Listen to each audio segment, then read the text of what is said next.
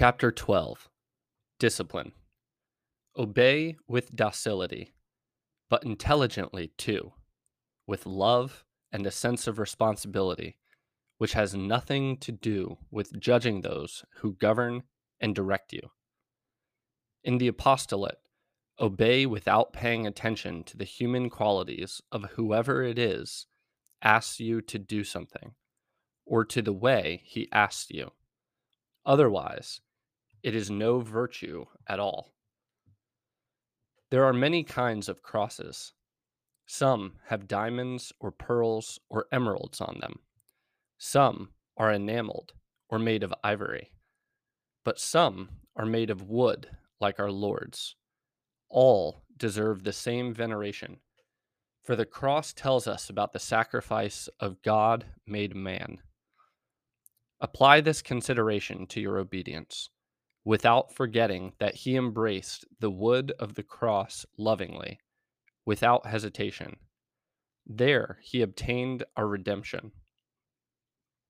Only after obeying, which is a sign of rectitude of intention, may you make fraternal correction with the required conditions, and reinforce unity by fulfilling the duty in question.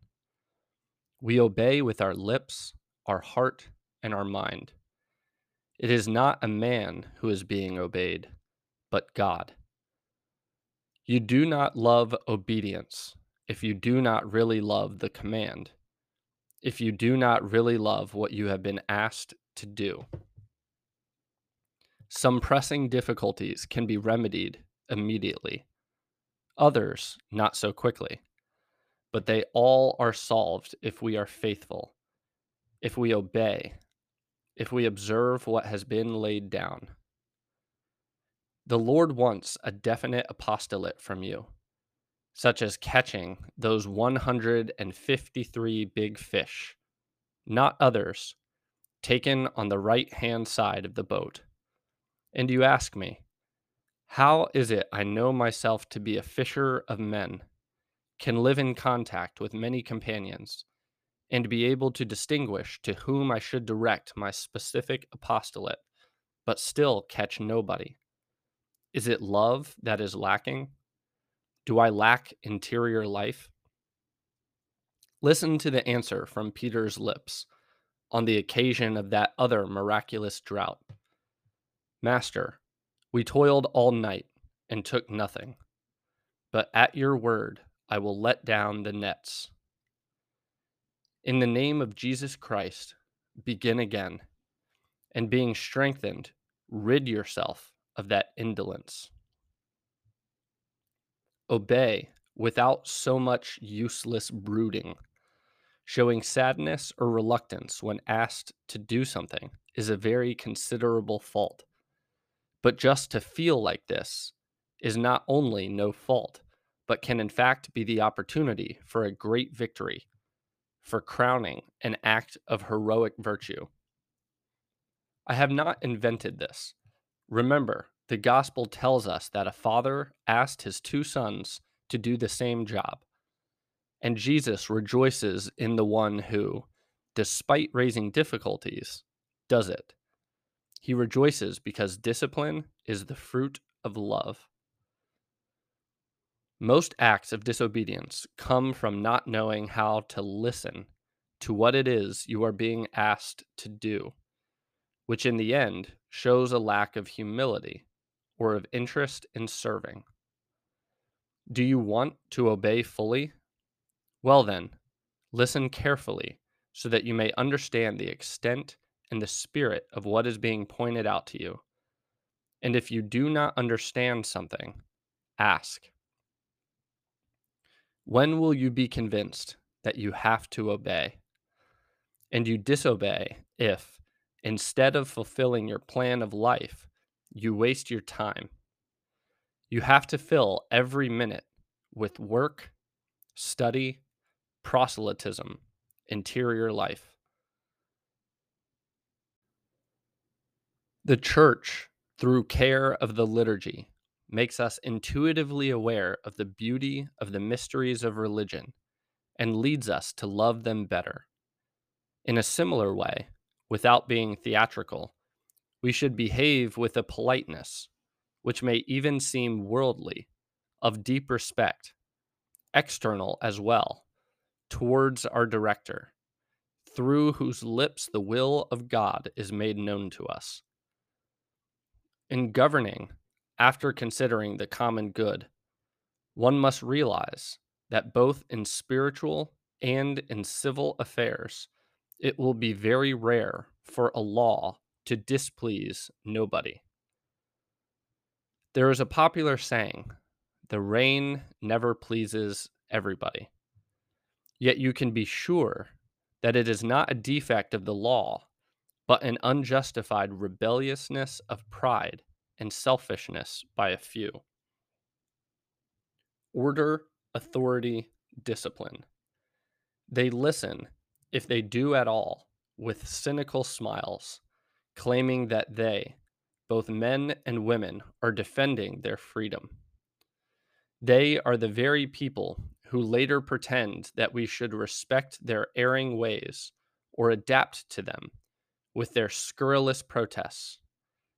They do not understand that their behavior is not, it cannot be, accepted by the authentic freedom of the rest.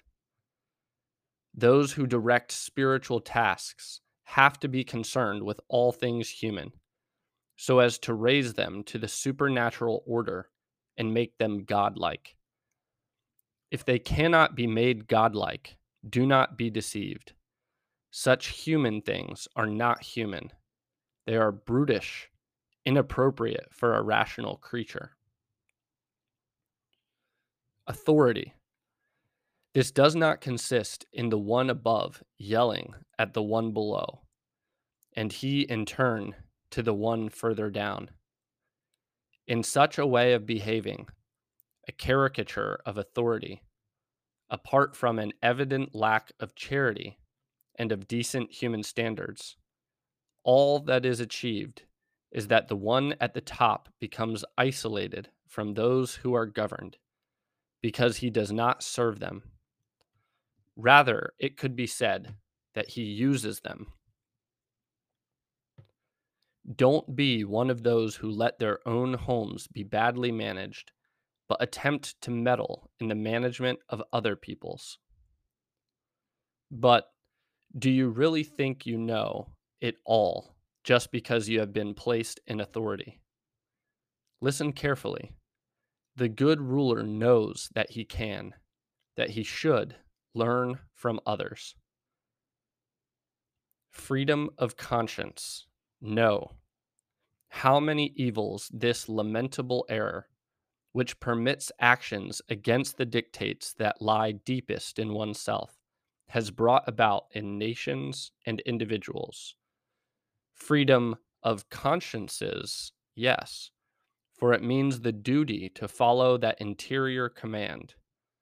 Ah, but after receiving a serious formation. To govern is not to mortify others. Occupying, as you do, a post of government, would you meditate on this? The strongest and most effective instruments, if they are not properly used, become dented, worn out, and useless. Decisions of governance taken lightly, or by someone on his own, are always, or nearly always, influenced by a one-sided view of the problems. However good your training or talents might be, you must listen to those who share with you that task of direction. Never listen to anonymous accusations. It is the way villains behave. A principle of good governance. Take human material as it is and help it to improve while never despising it. I think it is very good that you should try daily to increase the depth of your concern for those under you, for to feel surrounded and protected by the affectionate understanding of the one in charge can be the effective help which is needed by the people you have to serve by means of your governance. How sad it is to see some people in positions of authority speaking and making judgments lightly, without studying the matter in hand. They make hard statements about persons or matters they know nothing about, even permitting certain prejudices which are the result of disloyalty. If authority becomes dictatorial authoritarianism, and this situation is extended in time, historical continuity is lost. Those who govern die or become old. People without experience in government become mature in age, and the inexperienced and excitable young want to grab hold of the reins. How many evils and how many offenses against God, their own and those of others, are to be blamed on the ones who abuse authority so badly. When he who commands is negative and distrustful, he will easily become tyrannical. Try to be properly objective in your work of governance. Avoid the inclination common to those who tend to see rather, and sometimes only, what is not going well, the mistakes. Be filled with joy and be assured that the Lord has granted to all the capacity to become holy precisely by fighting against their own defects. Eagerness for novelty can lead to mismanagement. You say we need a new set of rules, but do you think the human body would be better with a different system of nerves and arteries? How determined some are to turn people into a mass. They turn unity into amorphous uniformity and drown freedom. They seem to know nothing of the remarkable unity of the human body, which presents such a God given variety in its members. Each one has its own function, yet contributes to the general health of the whole. God does not want us all to be the same or to walk alike along exactly the same road. People have to be taught how to work, but their training need not be overdone, for actually doing things is a way of learning too. They should accept in advance their unavoidable shortcomings. The best is the enemy of the good. Never put your trust in organization alone. The good shepherd does not need to fill the sheep with fear. Such behavior befits bad rulers, and no one is very much surprised if they end up hated and alone. Governing often consists in knowing how to draw good out of people with patience and affection. Good governance knows how to be flexible when necessary, without falling into the mistake of not asking enough of people. As long as they don't make me sin, said that poor man bravely, when he had been almost ruined in his private life and in his earthly and Christian ambitions by powerful enemies. Meditate on this and learn to say, as long as they don't make me sin. Not all citizens form part of the regular army, but in time of war, everybody plays a part. And our Lord said, I have not come to bring peace, but war. I was a guerrilla fighter, he wrote, and I moved around the hills, shooting whenever I wanted. But I thought I had better become a soldier, because I realized that wars are won more easily by organized armies and well disciplined armies. A poor guerrilla fighter on his own cannot take whole cities or conquer the world. I hung up my old musket. It was so out of date, and now I am better armed. At the same time, I know that I can no longer lie down in the hills under the shade of a tree and dream about winning the war all on my own. Blessed be the discipline and blessed be the unity of our Holy Mother, the Church. I would say to many rebel Catholics that they fail in their duty if, instead of accepting the discipline and obedience due to lawful authority, they become a party, a small faction, worms of dissension, conspirators and gossips, promoters of stupid personal squabbles, weavers of a mesh of petty envies and difficulties. A gentle wind is not the same as a hurricane. Anyone can resist the first. It is child's play, a parody of struggle. Gladly you bore small contradictions, shortages, and little urgent problems, and you enjoyed the interior peace of thinking, now I am really working for God, because here we have the cross. But now, my poor son, the hurricane has come, and you feel you are being shaken by a force that could uproot century old trees.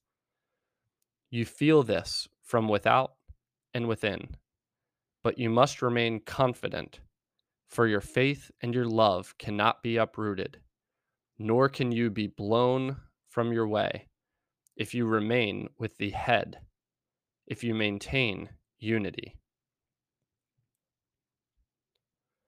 How easily you leave the plan of life unfulfilled, or do things so badly that it is worse than not doing them at all.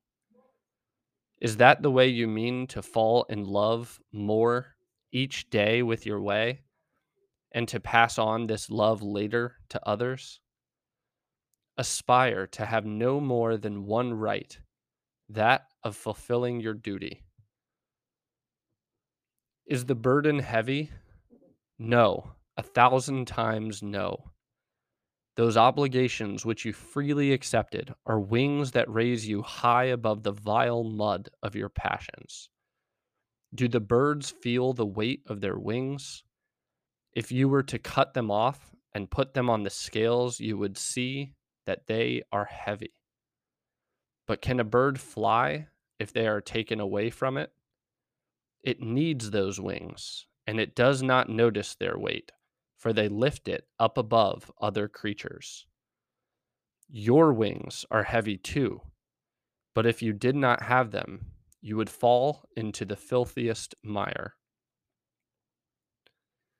Mary kept all these things in her heart. Discipline does not seem at all heavy when it goes together with a clean and sincere love. Even if it costs you a lot, it unites you to the loved one.